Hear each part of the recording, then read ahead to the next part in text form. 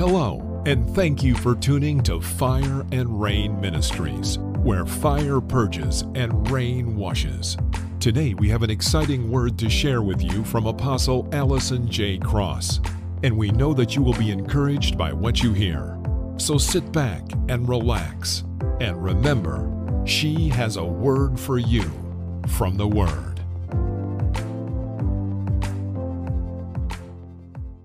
We bless your name this morning. We bless you. We honor you this morning. We thank you for your presence. We thank you for your love. We thank you for your mercy this morning. We honor you this morning with the fruit of our lips. We thank you, Father, for the gathering today. We thank you, Father. I thank you for your love. I thank you for your mercy, and we thank you for your loving kindness. We thank you for the strength of the unity of the body today in Jesus' name. We thank you for the life that you have breathed in our midst, oh God, to cause revelation knowledge to come forth in each and every vessel that's present and will be present and will hear at a latter time.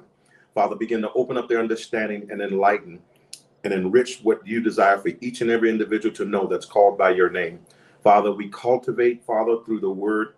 We invite your Holy Spirit in for the teaching, that it be solidified, Father, from heaven, and what the Spirit of the Lord is saying in this hour in reference to the church, reference to the position as a prophet, and the position that you've called each and every one that is here and will be here and even listening at a later time.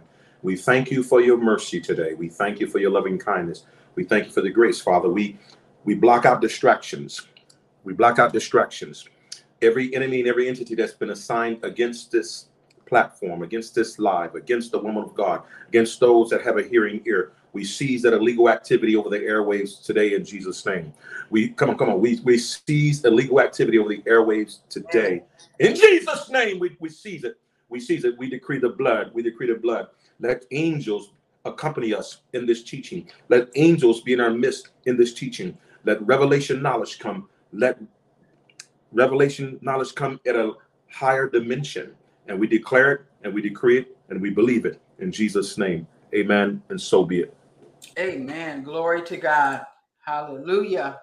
I see we have everybody just about back online. We're missing, I think Cece is not back, but hopefully she'll get that email link and come on back in. God bless you. I see Apostle Betty, Apostle Ron, Pastor Miles, Prophetess Sophia. I tell you, this is going to be a great lesson. We're going to be talking about Amos. And, last week when we were here, I was literally saying we're going to spend the whole day on Amos. I want to do that, but I want to kind of move it along because we have so much to cover. And do you believe we only have like 3 weeks left? About 3 weeks left. It's just been so good. But what I'm going to do after we're done with the School of the Prophets, I'm going to have a weekly Bible study, and I'm going to continue to teach because in depth, because it's so important to get good in-depth teaching and ministering because, hey, we need it. Amen. We need it. God's people need it. We need it. And, it's just how it needs to be. It needs to be taught. The word needs to be taught. Preaching is good, but we need some teaching where we can sit down and learn and study and things like that. It's very important that we do that. Amen. So we're in the School of the Prophets. We've been talking about various major prophets, and we're on the minor prophets. We're talking about Amos right now. And just to get to Amos here, Amos I think he's almost one of my favorite prophets. I'll say almost because, he wasn't playing games. He was not playing games, and none of them were. But one thing about Amos, he was very concerned about the people. And as prophets, God gives us a heart, not only for the church, but he gives us a heart for the people. He gives us a heart for social injustices, just like, what happened in the Old Testament with the prophets. They cared about what was going on with God's people, and they wasn't messing around. They wasn't mixing words. They weren't trying to get an engagement. None of that. They were concerned about God's people. And that's what God wants us to do. He wants us to be concerned about his people. Hallelujah. So that's what we need to do. Be concerned about God's people and, what's being said. in this hour. Because how many of us know that in this last and final hour, it's a lot of strange voices in the land, a lot of strange voices. It's a lot of false prophets and things like that, but we have to come against that. So Amos was a prophet. He lived in the 8th century BC. He was in the northern kingdom of Israel, and he's considered one of the minor prophets of the Old Testament, and he's known for his message of social injustice and judgment. You know, and I think last week I made mention of how a lot of people want to separate the church and the state. I believe that we need to cry loud and spare not against the injustices that we see, whether it be state, federal government. These prophets, they did not mix words. They didn't hold back. They knew that God wanted his people protected. He wanted his people covered. He wanted people to be dealt with justly. So they stood up. And that's what we have to do. And as prophets, let's stand up for what's right all over the place, not just in the church, not just in the streets, but in the government, in the city, in the different councils and things like that. We can literally ask God to intervene, and it's okay. It's okay to ask God to intervene, and he will, because God is about truth and justice. Amen. So who was Amos? He was a shepherd, a farmer, and his prophetic message was directed at the wealthy and powerful ruling class in Israel who were exploiting the poor and the oppressed. This is part of what we need to be doing. We need to be doing that, okay? And another thing is, when we're looking at Amos, he used vivid and powerful imagery to describe God's judgment on Israel for their disobedience and injustice. He used that. And, you know, that's one of the things that we're going to be looking at. You know, he prophesied about disasters such as droughts and famine, as well as the invasion and the exile of the people of Israel. How many of us know, you know, I was looking at this, you know, from a biblical perspective in the Old Testament, and it seemed like to me God judged the land and he judged the people. Now, when you think about that, what happened with the flood? He judged the land. You know, the land got it just like the people. And I really believe that, you know, if we don't get it together and get it together quick, we're going to see some stuff happen. We're already seeing stuff happen. Look at that wildfire up in Canada. I mean, burnt up a lot of stuff, and we even got affected by that. You know, so we have to begin to look at those things. So Amos, he wasn't playing. He wasn't mixing words. He was one of his most famous prophecies was his message that God desired justice to roll down like waters and righteousness like an overflowing stream. And when you look at this message, it emphasized the importance of social justice and equality, and it has become an important theme in the Old Testament, both in Jewish and Christian nations. So God, he's looking for us to stand up. And also, his book not only contains prophecies, but his personal reflections on his prophetic ministry. I'm sure we all have personal reflections on our ministry and God, where God is taking us. Now, last week we talked about what his name meant. Amos' name meant burden bearer. It means burden or burden bearer. And he's the only Amos that was mentioned in the Old Testament. He was a citizen of Tekoa, and he was a herdsman of sheep and a dresser of the sycamore trees. And, you know, he was called by God to do a great work for God. Amen. He was called by God to do a great work, and he did that work. He answered the call. Amos, he wasn't scared, as they say. He wasn't scared about nothing. He stood up. He said, "Oh, okay, God, so you're calling me?" Okay, so he stood up and he answered the call. That is what God wants us to do as leaders. He wants us to stand up and answer the call. Now, when you are called as a prophet, you may have visions. You may be a dreamer. You know, you may have visions. You may hear things audibly. Of course, God will speak to you from his word. That's first and foremost. He's going to always speak to a prophet from his word, and anything that God gives you to say to his people, it's always going to line up with his word. It's never going to go outside the word of God. So if you see people or hear people saying they heard from God, yet their words are not lining up with the word of God, you know that is not God. Amen. We can just stop it right there and say that's not God. So what are some of the things, some of the visions? His car had 5 visions, and he recorded in his book. He had the vision of the locust. Okay. He had, and that's in chapter 7, verses 1 through 3.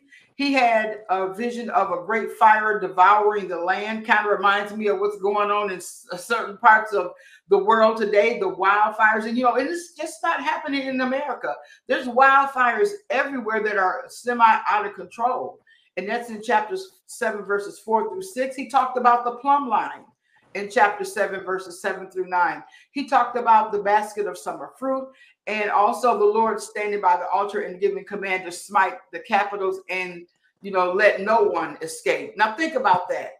You can find that in Amos 9, chapter 1. Nobody's going to escape. Keep on messing around.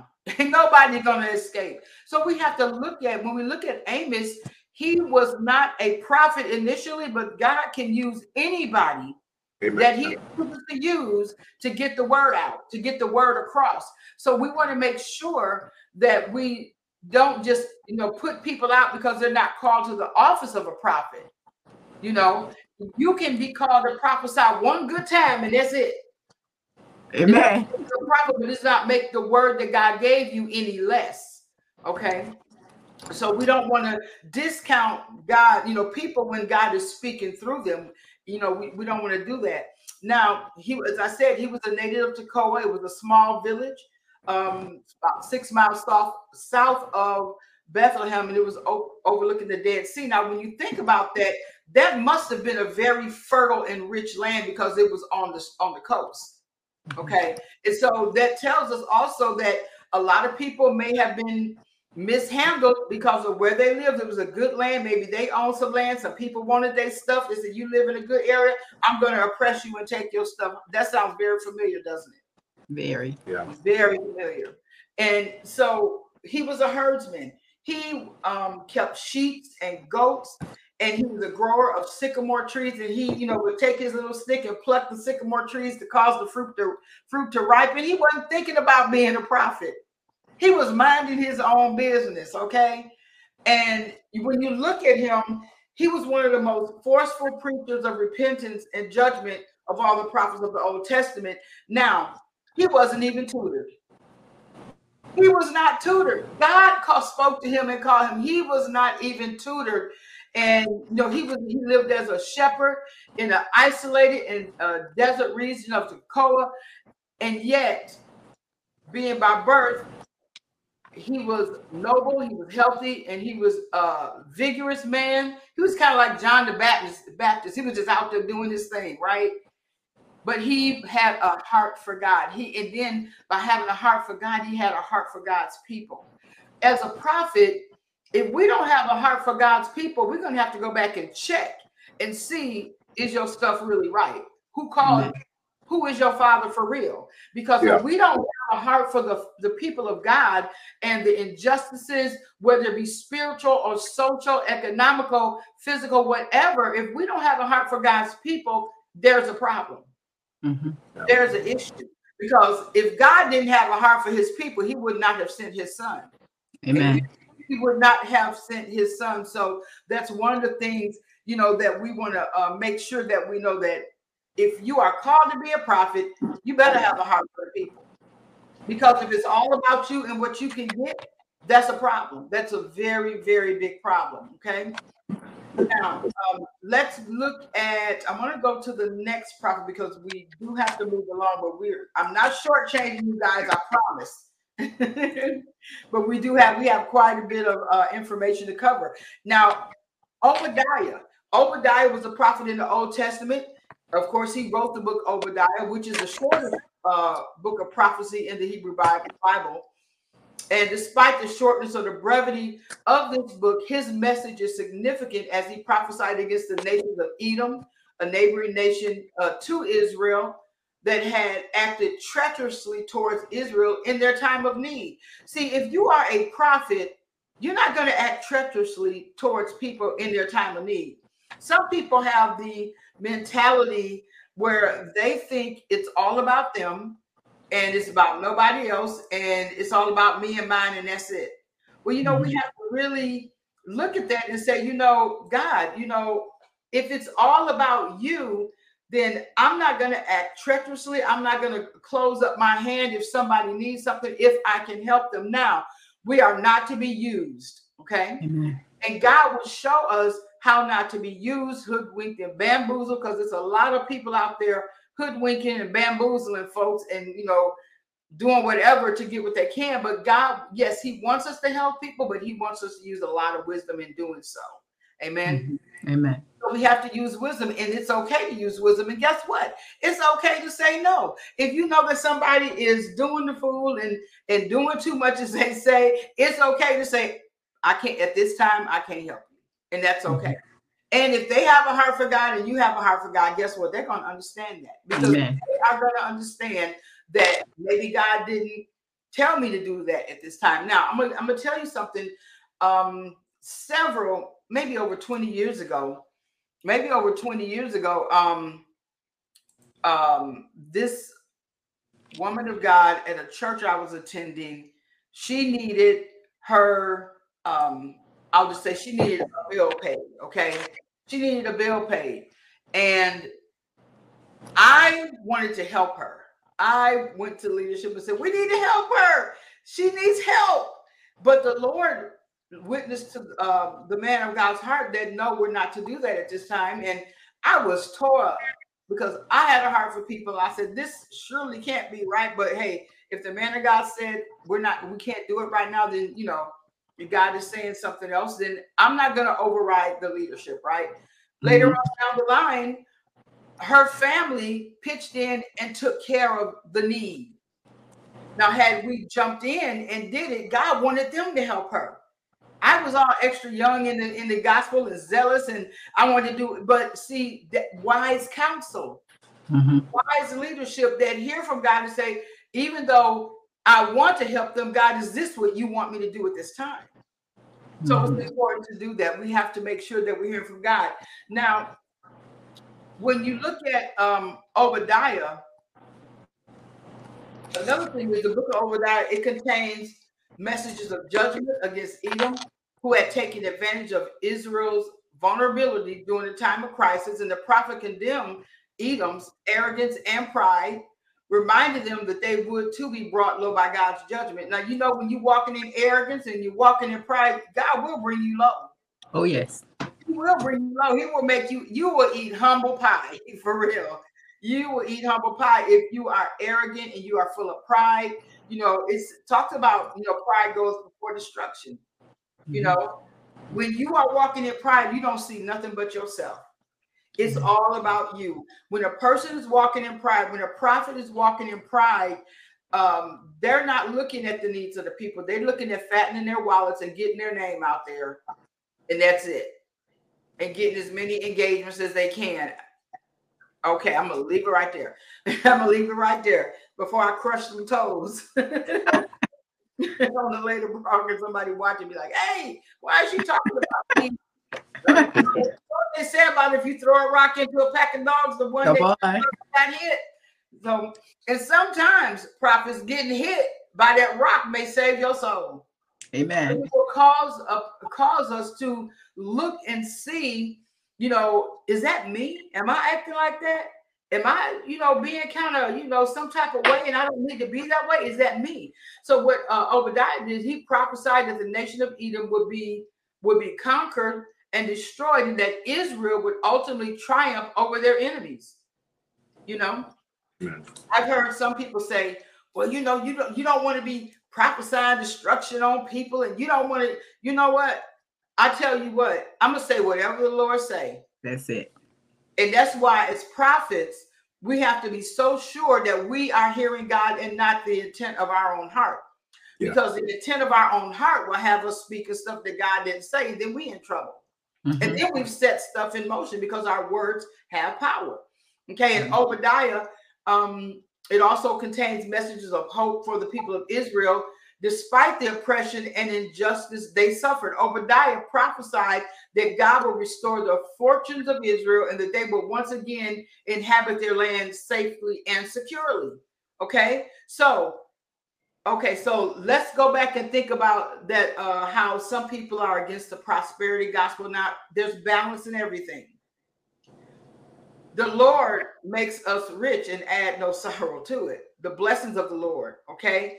He wants us to prosper. He wants us to be in good health. And, even as our soul prospers, and it's okay to decree and declare, I am rich and there's no sorrow to my blessing, because the blessings of the Lord has made me rich. There's no sorrow to it. I'm blessed in the city, in the field, when I come and when I go. The Bible says in Deuteronomy, I believe it's 28, it says, if you hearken diligently unto the voice of the Lord and keep his commandment, all the blessings shall come upon you. That's all blessings. That's just not a part of a blessing. That's every blessing I can get from God is coming upon me. That's spiritual, emotional, financially, health-wise. Every blessing that God has belongs to me, and I have the right to speak it into existence. And that does not make me a financial religious zealot. It just means that I am speaking according to the will and the word of God. Amen. Many people will have you think that if you're wealthy and you're a Christian, that you are in sin. The devil is a liar, because my Father is rich. Yes, amen. Now, even I like that analogy that it says that he owns a cattle on 1,000 hills, right? Now, just think about 1,000 plots of land, and you got cattle on 1,000 acres. We'll just say acres, bring it into our common vernacular. 1,000 plots of land. You got 1,000 acres, and on those 1,000 acres, you got all kind of cattle. Do you know how much you're worth? My God.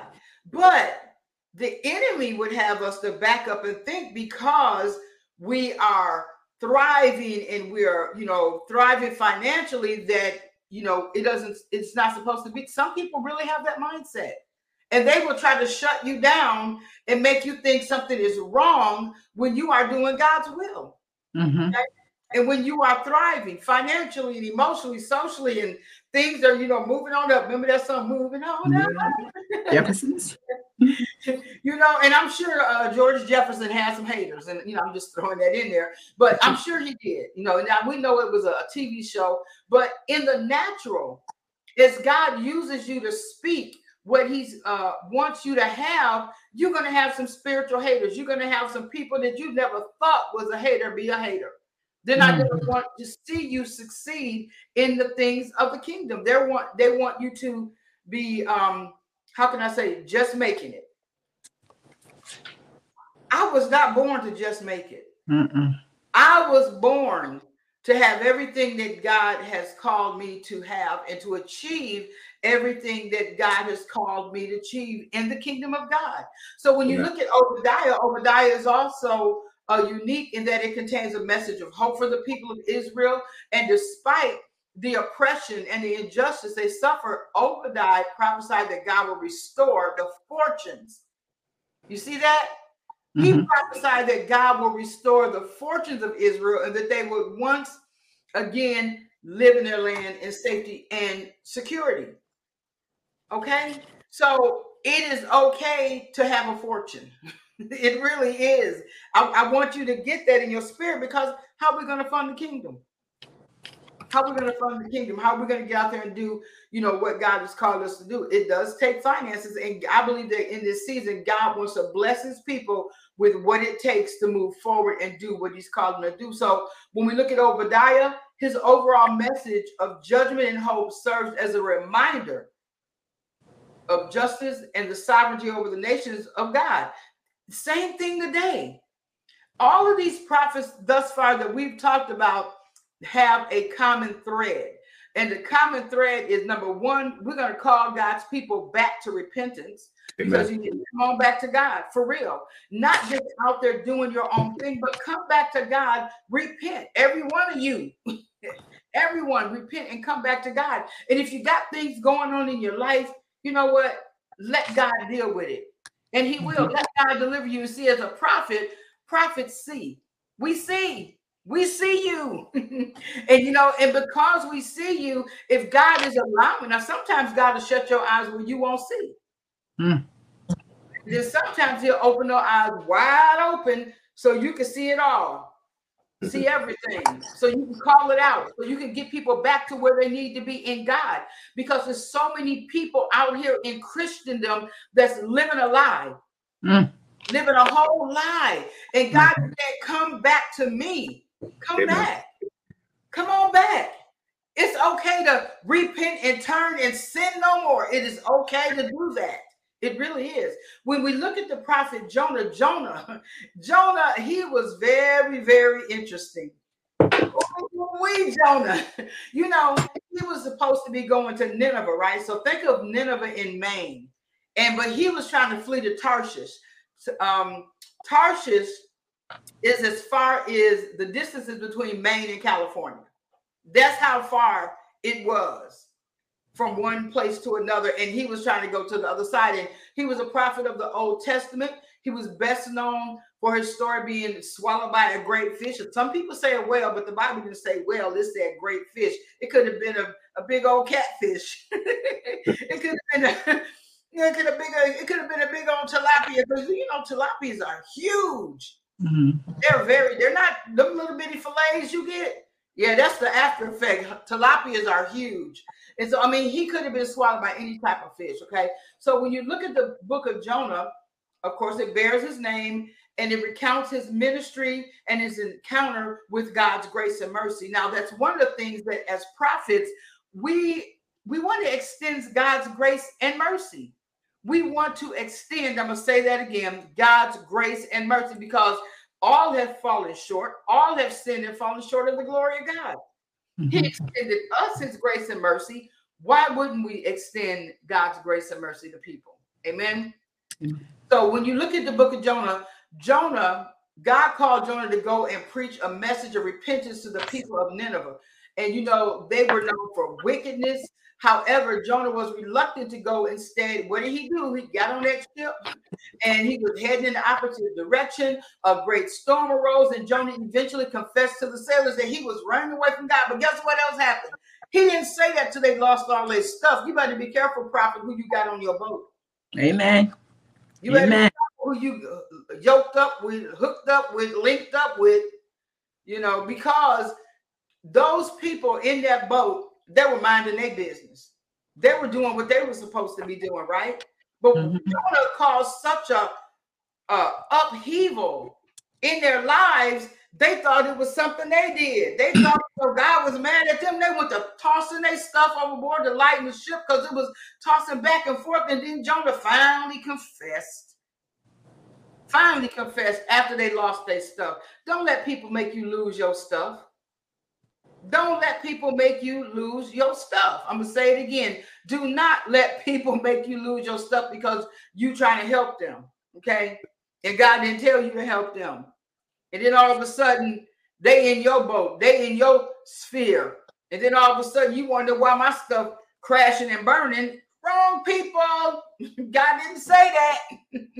And I'm saying it because I've been there, done that, okay? I can speak from experience. I'm not being judgmental. I'm speaking from a place of experience. It's happened. Okay. So Jonah, he got thrown off that ship and the sailors threw him overboard. He was swallowed by that great fish. We knew he was in the belly of the fish for 3 nights, and he prayed to God from inside the fish. And ultimately, God caused the fish to spit him up on dry land. But guess what? He could have spit him up anywhere in the world. But where did he spit him up at? He spit him up in the very place he didn't want to go. Now, you're going to go here. You're going to go do what I said. I'm going to put you right here so you can do it. But I just want to say this. Can you guys imagine what Jonah looked like after being in acid? I mean, can you imagine? I'm sure his skin was all sluffy looking. And, you know, the stomach juices and the acids, those are very harsh acids. So he'd been marinating in that for 3 days and 3 nights. Think of that. So can you imagine what his clothes look like? Can you imagine? I would have repented too had I seen somebody running from the beach looking like that. Repent. Yeah, I would have been on my face. Can you imagine though? He had to be a sight to see. Yet he was very, after, you know, God got a hold to him, got a hold to his heart. He said, Lord, it took all this for me as your mouthpiece to do what you called me to do.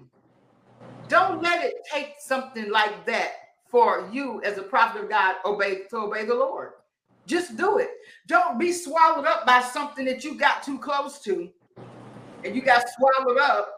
And then now God got to cause something to swallow you up and spit you out in the right place. But when that happens, look at Jonah's physical appearance. Think of that. Think of what he lost because he refused to obey. He was doing his own thing.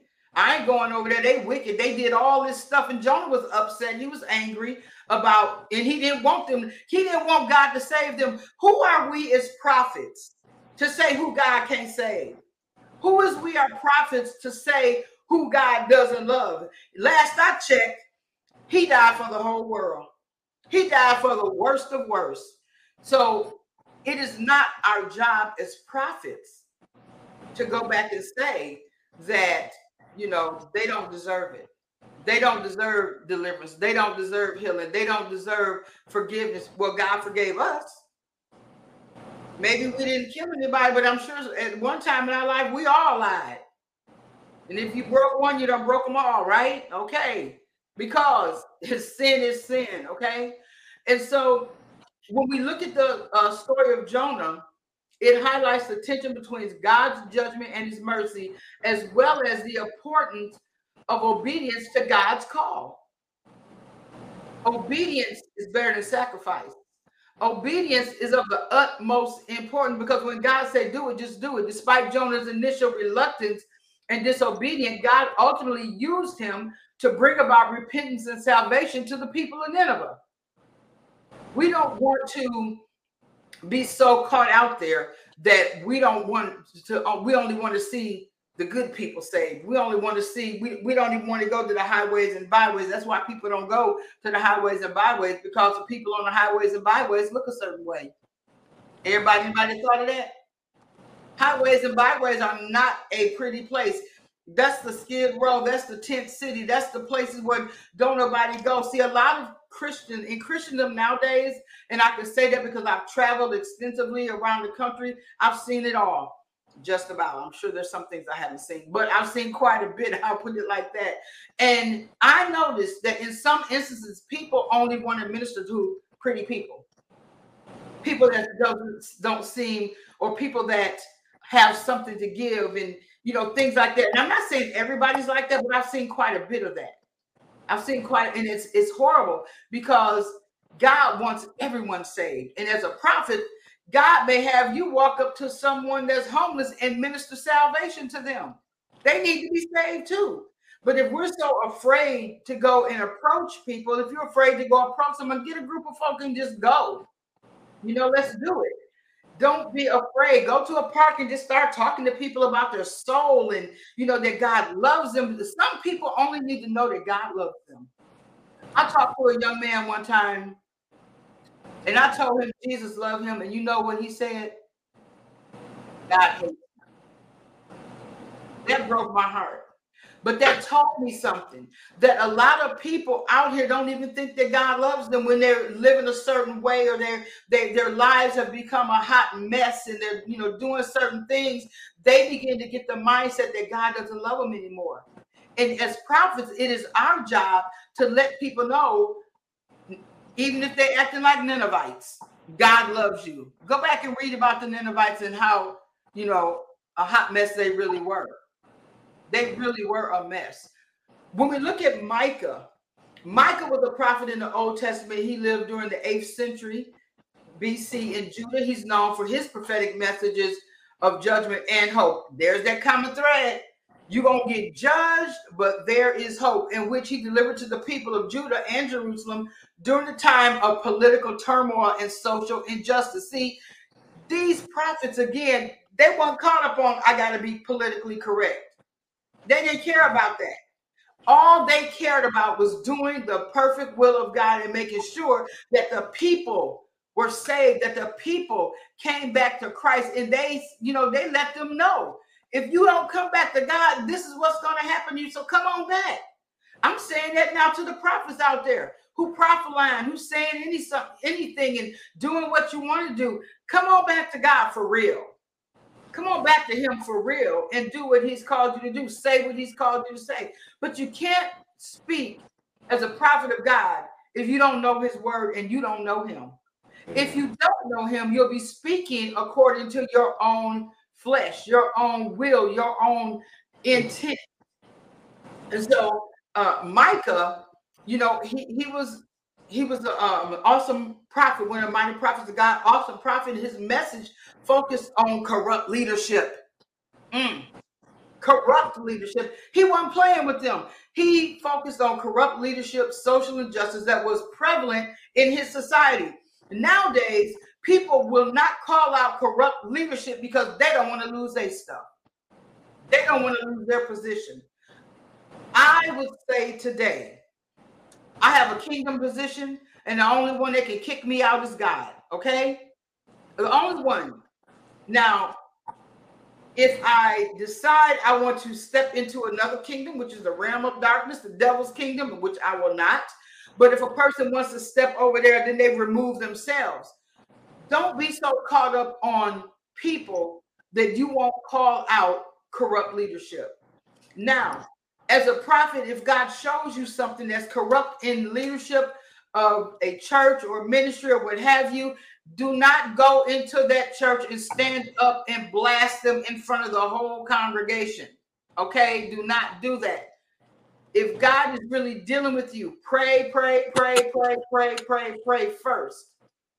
I'm going to say it again.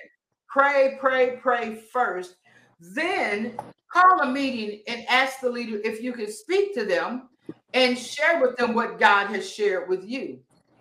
A lot of times people will literally, they will literally try to, how can I say? They'll want you to, they'll want to be seen. They want to be heard. They want you to know that they're the prophet and that they hear from God. So they'll go make a big scene in the church. And God ain't saying that. Never, ever go and disrupt somebody's church service because God is, don't do it. You're walking on thin ice, okay? As young prophets, if you don't understand something, don't speak on it. Never attribute the things of God to the things of Satan, because when you do that, you're you're teeter-tottering on blasphemy. And that's pretty serious. You never want to attribute the things of God to the three things of Satan, okay? So Micah, he wasn't playing.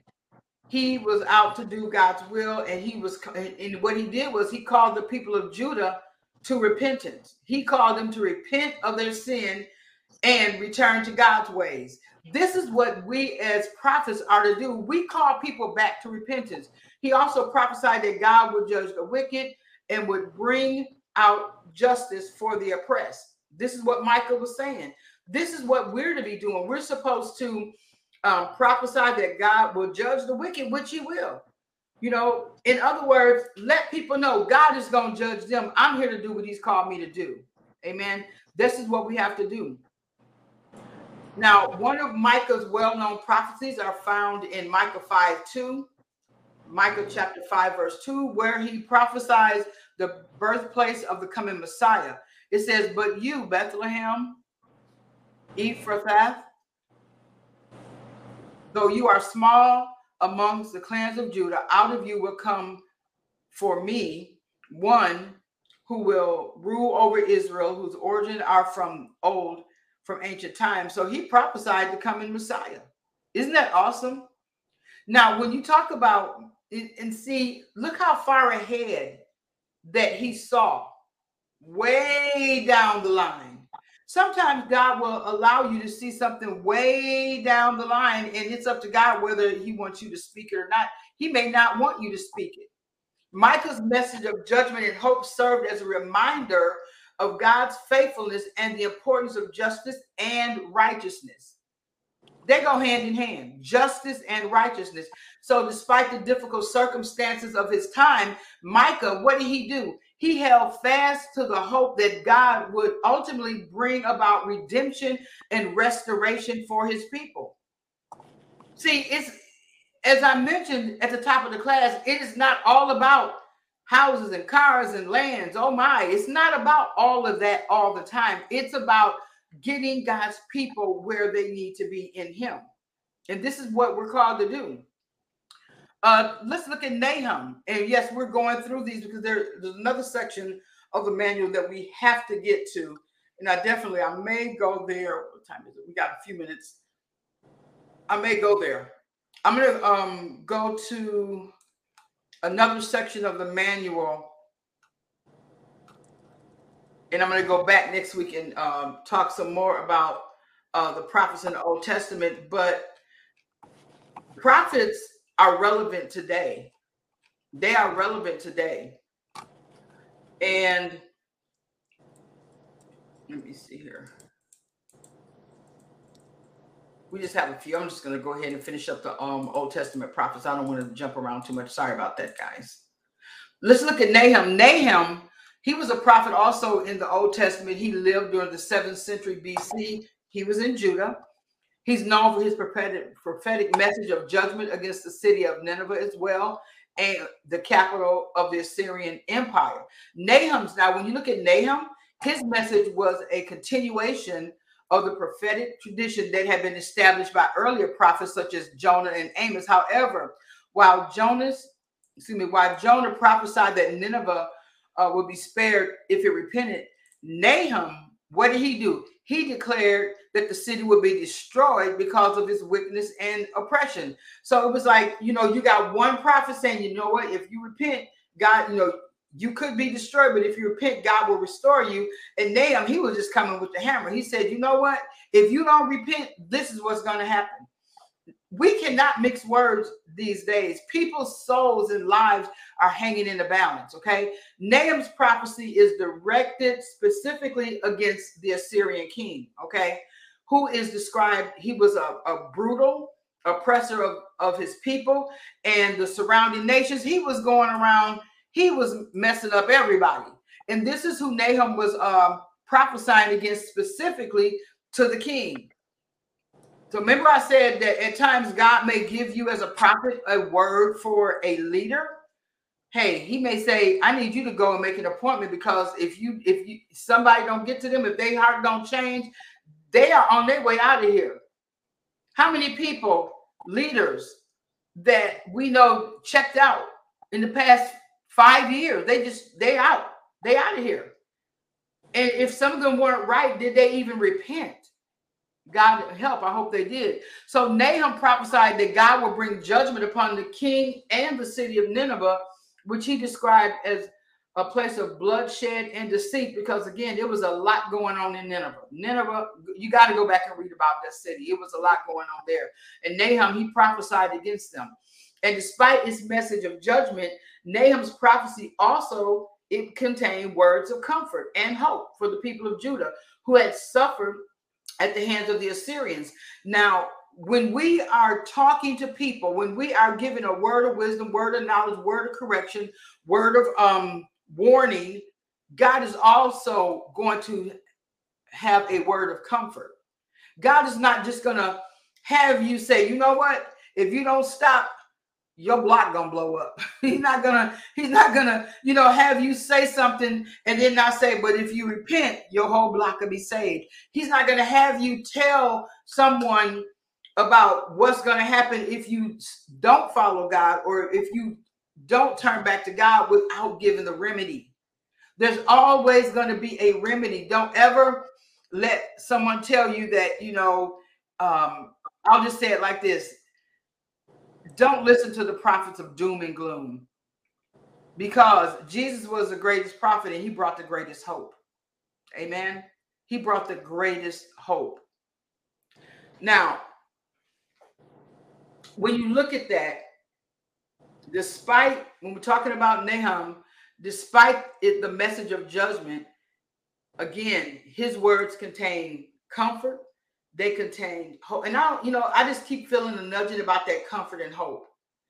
Someone today needs to hear that God is a God of comfort. And he is a God of hope, no matter what your situation look like, okay?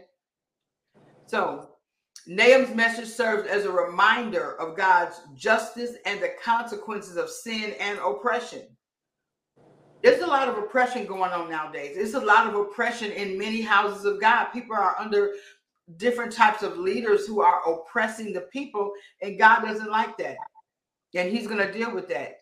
So when you look at Nahum, his prophecy against Nineveh also highlights the power and the sovereignty of God over the nation and the world, because God is God and he can do whatever he wants to do. Amen.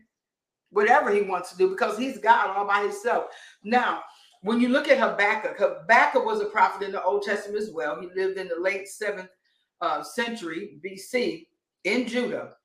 And he's also known for his prophetic message of questioning and wrestling with God in the midst of difficult situations and circumstances. When you look at Habakkuk prophecy is unique in that it consists primarily of a dialogue between the prophet and God. How many of you guys just had a dialogue between you and God? Sometimes that dialogue, is just between us and God, because God is trying to get something to us, and we have a lot of questions. And so sometimes it's okay to go to God with your questions and nobody else, because you know what? Some of the questions I be having, I don't even think nobody else can handle them. I'm like, Lord, now I need to talk to you about this. And it's okay to just go to him. It really is. And so Habakkuk, when he was prophesying, again, it was a dialogue between him and God. And what he was questioning God about was evil and injustice that he saw in the world, and wonder why God was allowing it to continue.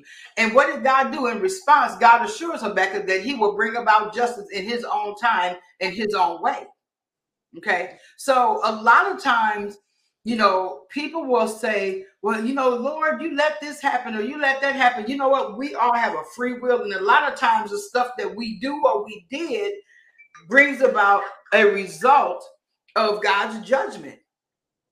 And then we blame God and say, God, you let this happen, or God, you made this happen. And all the time, it is a direct result of something we did or something we said. But because we didn't get the rescue like we thought we was going to get, then we want to blame God. So we have to be careful of that. Okay. And again, God assured Habakkuk that he will bring about justice in his own time. Sovereignty of God.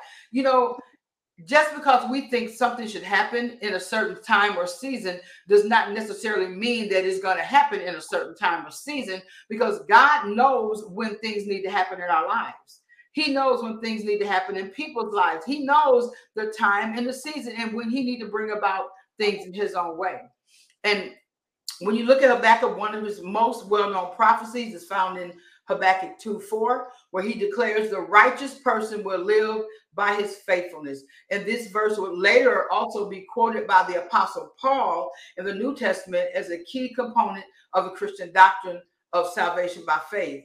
Now, when you look at Habakkuk, his message of question and wrestling with God is a powerful reminder of the complexity of faith and the importance of honesty and transparency. Now, faith is complex, because if you living by faith, prophet, it ain't about what you see.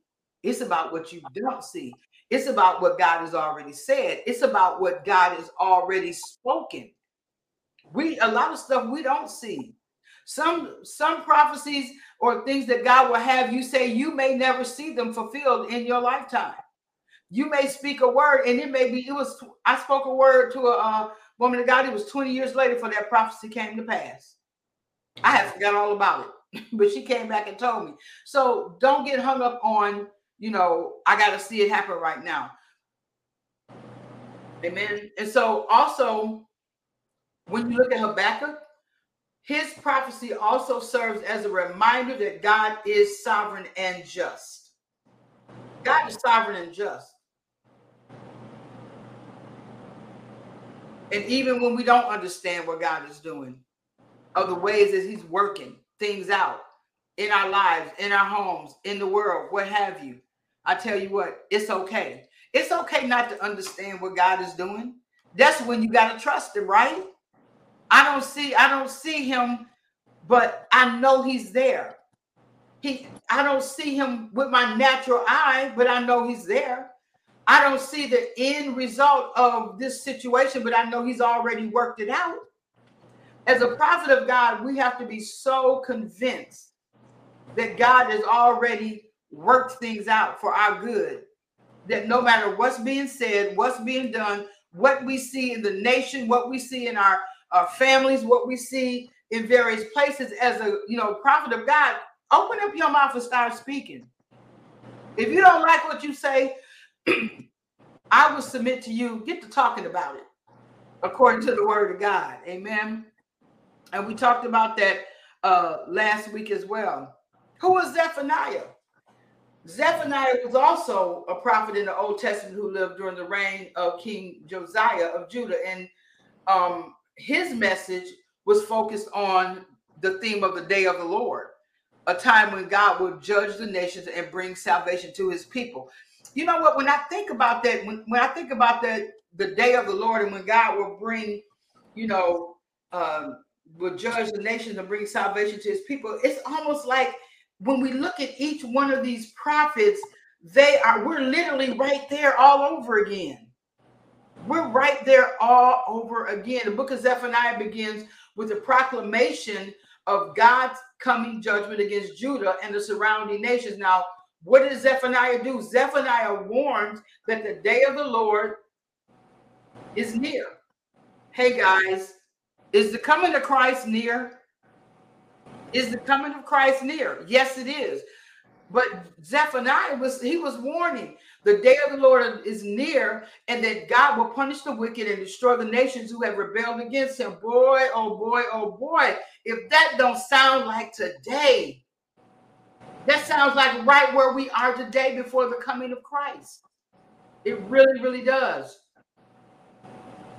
Very, very, very interesting. Now, when we look at Zephaniah, his message not only was one of judgment, he also, again, here we go, offers hope and comfort to the remnant of God's people who will be preserved through the coming judgment that was to come upon them. Why am I driving that home? Because when God gives you a message of warning for a person or a nation or a church or a pastor or a fivefold leader, he's also gonna have you bring forth comfort. That's balance. That's order. Because Jesus, he came, to destroy the works of darkness, but he also came to bind up all our wounds. Amen.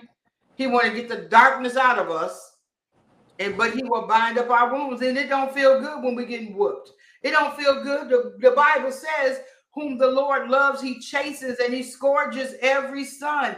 That means you got to show enough butt whooping with 4 braided switches. Anybody know what that is? Okay. And so, but he binds up our wounds. Amen. So Zephaniah, he warned, and he said that the day of the Lord is near, and that God will punish the wicked, destroy the nations who have rebelled against him. And he also, again, he brought hope. So in the midst of you as a prophet bringing correction, make sure you also bring the hope. That's very, very important, because a person that feels like they don't have any hope, they'll run. They will run, and we don't want to be the one to chase them away. Okay? All right. So he offers hope and comfort. And then Zephaniah prophesies that God will restore the people and bring them back into his favor, purify them from their sins, and make them holy people again. Now, think about that. He prophesied that God will restore his people and bring them back to their favor. When people are outside of the will of God, they're walking outside of the favor of God. And when you look in the Bible, I don't remember where that scripture is found, but it says that the way of the transgressor is hard. And if somebody could get that for me, I appreciate it. But God wants to bring us back to his favor. He wants to bring those back into his favor, into his loving arms that have strayed away. and he wanted to purify them. He said that he will purify them from their sins and make them a holy people. That's the only way that a person can be holy, is if we are purified from our sins. And Zephaniah, this is what he was saying. He said, you know what, God, if you don't get your act together and you stay wicked, God is going to destroy this nation if you keep rebelling against him. But if you turn to God, God will bring you back into his favor. He'll purify you from your sins and make you a holy people. And Zephaniah's message is significant for its emphasis on the coming day of the Lord. And, you know, when you look at, because when you look at what I just stated here, that's exactly what Jesus did. He died for all of our sins so that we could not only be free from sin, but we could live with him forever, but also walk in the favor of God. Amen. Walk in God's favor and walk purely.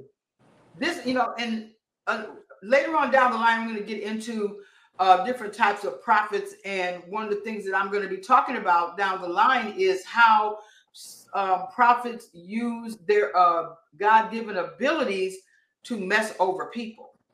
And God does not like that. He doesn't like it one iota, not one bit.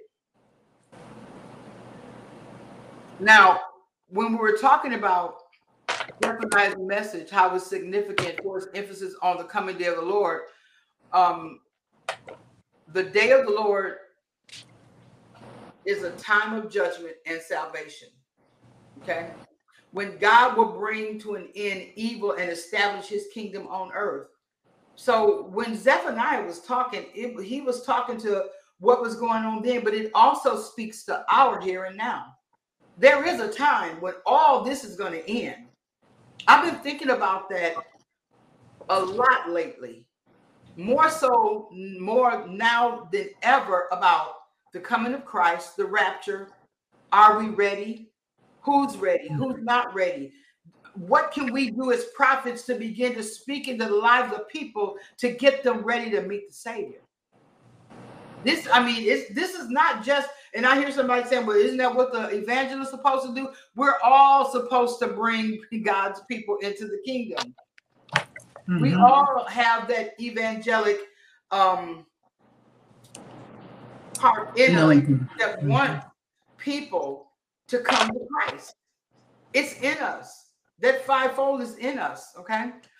Now, another thing is, additional to Zephaniah's message of judgment and hope, Zephaniah's prophetic style is also noteworthy because he was very poetic, and when he spoke, it was like fire. It was like, you know, he used all the different, you know, words to bring people into what God, you know, was saying. He used a lot of imagery to convey his message. For example, he described the day of the Lord as darkness and gloom, and when the stars and the moon will be darkened and the earth will tremble with fear. Now that is very, I mean, when you think about that, this is a prophet.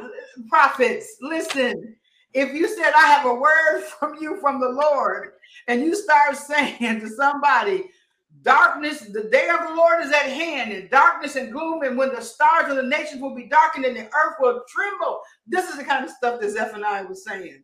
My God. Can you imagine going up to somebody saying that?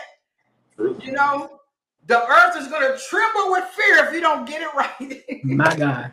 But see, he was very expressive in what he said, and being expressive is okay, because sometimes God will tell you who to be gentle with and who to be very expressive with. And see, these prophets knew how to deal with each individual person.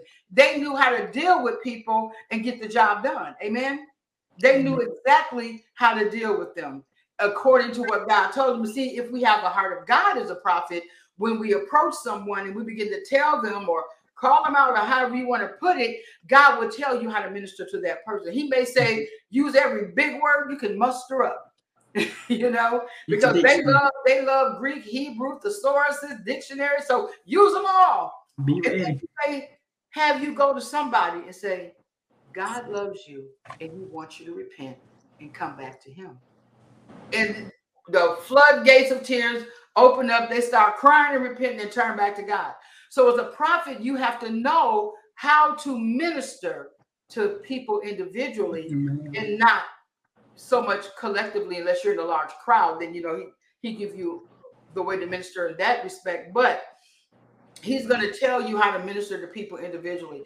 Because I'm going to tell you what, there was a time in my life when I came back to God over 30 years ago, years and years ago, that I was so broken and wounded, I couldn't stand to hear anything loud. I couldn't stand to hear a loud voice. It just shook my nerves. And the people that God had in my life at that time, where I was, and they were very, very gentle with me until I began to get restored and all of them wounds began to be bound up. But had they came in like maybe one of their other spiritual children that they could just get over there and sit down, you know, and they did it to me, that may have crushed me for good. Okay. I was already in a crushed state. I was already in a state where I needed help.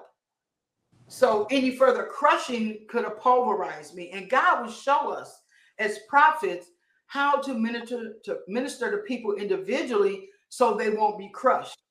The only thing that we're going to tear down and crush is the devil's kingdom. And we're going to build up the body of Christ. Amen. Amen.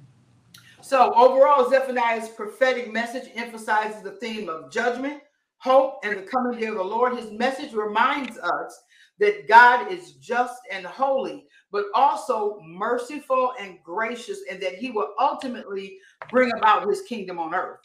And so that was, you know, the overview of Zephaniah. And we got a couple more. We got 3 more. You guys got time for 3 more? Amen. If not, make time. Hey, I only get 1 hour. You know, it's all right. It's all right. Glory to God.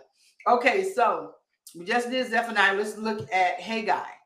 Haggai was a prophet who lived during the Persian period of Israel's history after the Jews had returned from their exile in Babylon. You know, that was a mess. I think they got exiled like 3 times or something like that. I'll look that up. But yeah, he lived during that Persian period. And it was after they returned from their exile in Babylon. His message was directed primarily to the people of Judah who had returned from the exile, and he encouraged them to rebuild the temple in Jerusalem. He was encouraging them to do that. Now, when you look at the book of Haggai, it begins with a message from God to Zerubbabel, who was the governor of Judah, and Joshua, the high priest. And God speaks through Haggai. What did he do? He urged the people to rebuild the temple that had been destroyed by the Babylonians. Okay. And that's what he was doing. And he points out that while the people have been busy rebuilding their own homes, the temple lies in ruins. So it was like, okay, so why is your house looking fantabulous and the house of God is in ruins? That's basically what he's saying. Your house is good. Get God's house in order. Rebuild, restore his house. And he tells the people that they need to prioritize building the temple. And the promise is that God, and the promise was that God would be with them and bless their efforts. How many of you guys know that God will be with you and bless your efforts if you're taking care of his business? Right here in the book of Haggai, you know, he was saying, handle God's business and I'm going to handle yours. Take care of my house and I'm going to take care of your house. He promised them that. But the priority was to rebuild the temple. Okay. As a prophet, your priority must always be the things of God. God comes first in all things. Haggai's message was especially relevant to the people of Judah at that time, as they had been struggling to rebuild their lives after they got exiled. You know, they had been taken into captivity. They was not only, you know, struggling to build their house, and then here comes Haggai, put God first. And God is going to help you. He's going to bless your effort. But they were also struggling to rebuild their lives. Whenever you've been in captivity in any situation or circumstance, or even just in your own life, sometimes coming back, bouncing back is a struggle. But guess what? God will bless your effort. Put him first, and he will definitely help you. So The rebuilding of the temple was a significant symbol of their return to their homeland and their commitment to worship God. We got to have a commitment to worship God no matter what. Haggai's message also served as a call to action, and he encouraged the people to put their faith into action. What does the Bible say? Faith without works is dead. Put your faith into action and take concrete steps to rebuild the temple. I'm going to say to every prophet, take concrete steps to spend time with God, to build up the temple of God in you, to make sure that as we are building the temple of God in us, we're fasting, we're praying, we're in the word, we're spending time with God. We're not just doing what we want to do, but we're doing what God has called us to do. And Haggai's message was not only focused on rebuilding the temple, he also spoke about the importance of obedience to God's law. And we have to be, as prophets, obedient to the word. And he also told them about the consequences of disobedience. You don't obey God, you're going to get the smackdown. And I'm just putting that lightly. Because if you go back in the Old Testament and read about what was happening to people and whole nations and whole countries, and wiped out. Yeah, they were wiped out. Why? Because they refused to obey God. And so he spoke about the importance of the obedience to God's law and the consequences of disobedience. He also urged the people to turn away from their sinful ways and return to God, promising that God would bless them if they did so. How many of us know, as prophets, you can turn away if you want to? It is not going to be a good thing. Come on, Jonah. It's not going to be a good outcome. It really is not. Because God expects us to, we're his mouthpiece. We're speaking as God gives us, words of utterance. We're speaking as his mouthpiece. So don't turn away. Don't turn away to your own thing. Don't try to, puff yourself up to and think of yourself more highly than you ought. Stay humble, stay low, because we don't want God to bring us down. Amen. Bring us low. Amen. We don't want to have to eat humble pie. I'm tired of humble pie. No, sir. Nope. And so also another thing is he, in addition to his message of repentance and rebuilding, Haggai also prophesied about the future of God's kingdom. Okay. He spoke about the coming of the Messiah, the one who will bring salvation to God's people and establish God's kingdom here on earth. This is what these Old Testament prophets, that's why I don't understand when people say we're not in the Old Testament anymore. We're only in the New Testament. You got to know where you come from. You have to know your foundation. So when you look at Haggai, his message was a call to action for people of Judah to rebuild the temple, to renew their commitment to God. Because you know what? When they were taken out into captivity, guess what? They wasn't in their land. They were in a pagan land. They were in a land where there were idol worship, where it was all type of stuff going on that wasn't right. I mean, you go back and read about those, the pagan worship and all of that was going on in Babylon, and you'd be like, wow. And God's people were captive there. So they picked up some ways. They were not there for 2 days. They were there for years. And so some of that stuff must have rubbed off on them. So that's why he, had to say, come back to God, And, he wanted to establish and renew their commitment to God. So if he was asking them to renew their commitment to God, there must have been a time when they were committed to God. After they were deported, they got into the idol worship. And then when they got set free, he said, now you got to renew yourself to God. Mm-hmm. Very, very important. Renew their commitment. So his message was a message also of repentance and obedience, along with his prophetic vision of the coming Messiah, which in turn provided hope. See, as a prophet, we always got to provide hope. We always got to provide hope. And you know what? I'm going to stop right there. We got 2 more to go through. We'll pick that up next week, and we'll be talking about Malachi, and we'll be talking about Zechariah, and we'll be talking about those 2. And I tell you what, it's going to be phenomenal, because we're also going to get into prophecy in the New Testament. We're going to be talking about prophecy in the New Testament, like in Genesis 3:15, it said the seed of the woman will crush the head of the serpent. A lot of messianic prophecies that we're going to be talking about, and how the fulfillment of the Old Testament prophecies regarding the coming of the Messiah, such as his birth, his ministry, death, resurrection, and things like that. So it's important to not only know the background, but we got to know, what's to come as well. Amen. So, I just want to encourage you guys to come back next week. And, another thing we're going to be talking about when we get on down the line is going to be very, very interesting, because we're going to be talking about the relevance of prophets today. Relevance. Sorry. We're going to be talking about the relevance of prophets today, because unfortunately, a lot of people think that prophets are not relevant. Mm-hmm. They'll say apostles and prophets, they don't exist anymore. Well, yeah, the prophets of the Lamb don't exist, but there are modern day apostles. Did I say prophets? I meant apostles of the Lamb. The apostles of the Lamb don't exist because, of course, they walk with Jesus and they're dead. But the prophets and apostles now, we are called for such a time as this. The whole fivefold ministry exists. So we're going to be talking about the relevance of prophets. And so I just want to let you guys know that is all I have for today. I trust that this has blessed you guys. Do anyone have any comments or any comments at this time? If so, you can go ahead now. I'll go. Of course, phenomenal as always. Mm-hmm.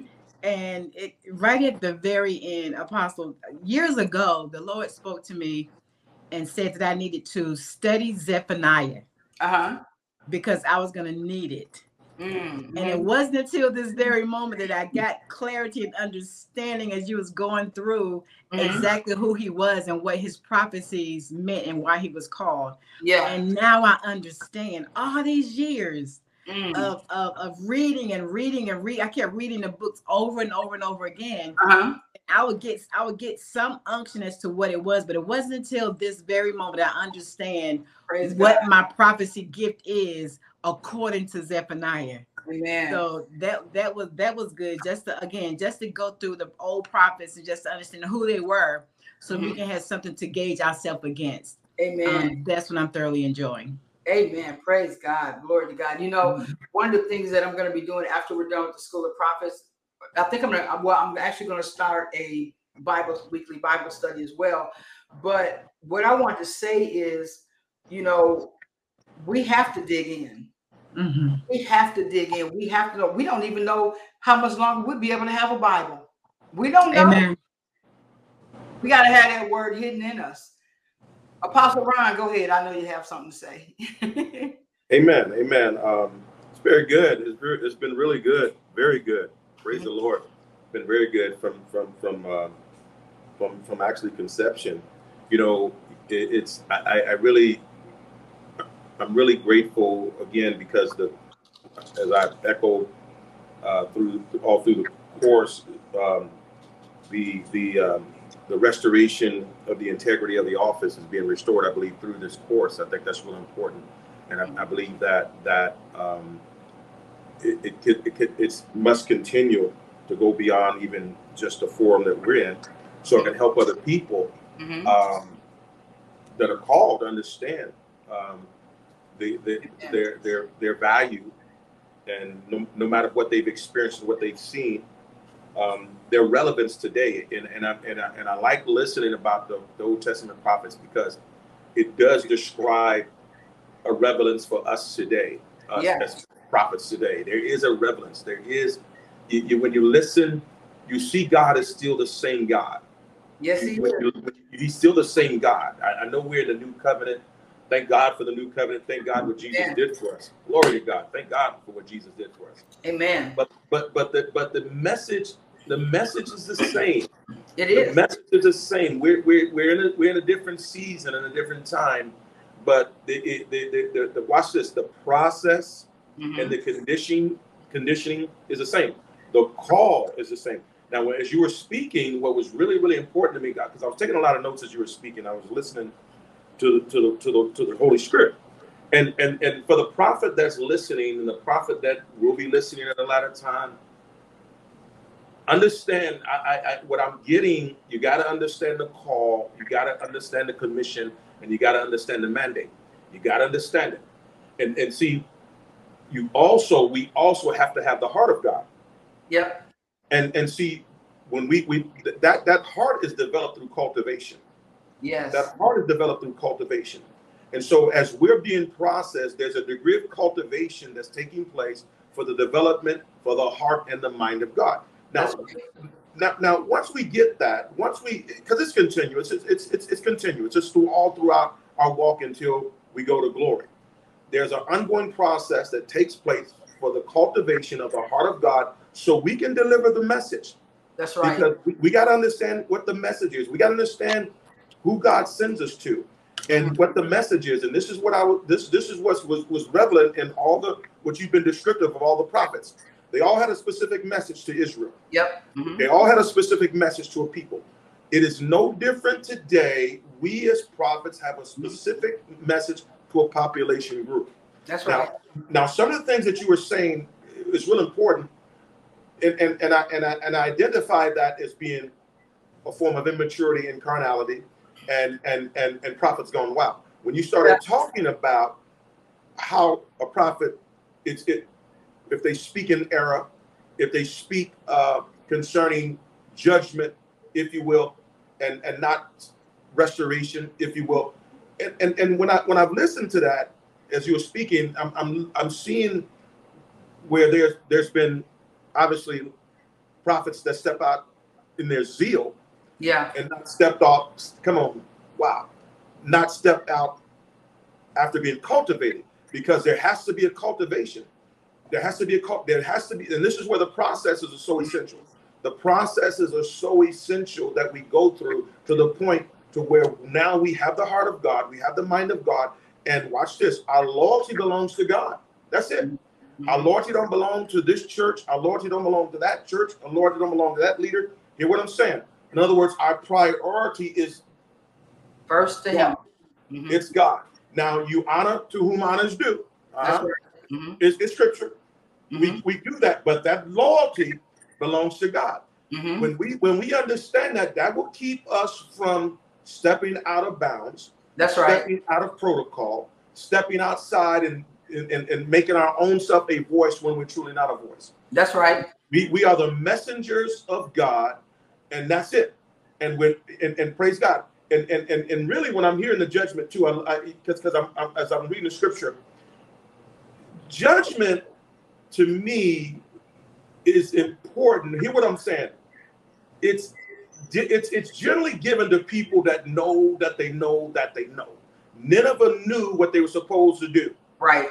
Yep. Nineveh knew what they were supposed to do. So judgment, the warning, should I say, that's a better word, came, and they repented. Yeah. Most seasoned people have already been dealt with by the Holy Ghost. That's right. That's and right. God will send a voice. Yeah. Because a comforter going to come. The convicting power of the Holy Ghost is going to come before a tangible person comes. The convicting power of the Holy Ghost is going to deal with that man, deal with that woman. You're not listening, so I have to send a man. You're not listening, so I have to send a woman. And they're going to tell you what I've told you. And if you don't respond, this is inevitable. That happened to me. That happened to me. When I stepped away from God, following Eve, a prophet came, the same one that mentored me, and she wasn't playing. She showed up, and she said, man of God, if you don't turn back to God, you think you've gone through something, you ain't seen nothing yet. And that's the only thing that she said. That's it.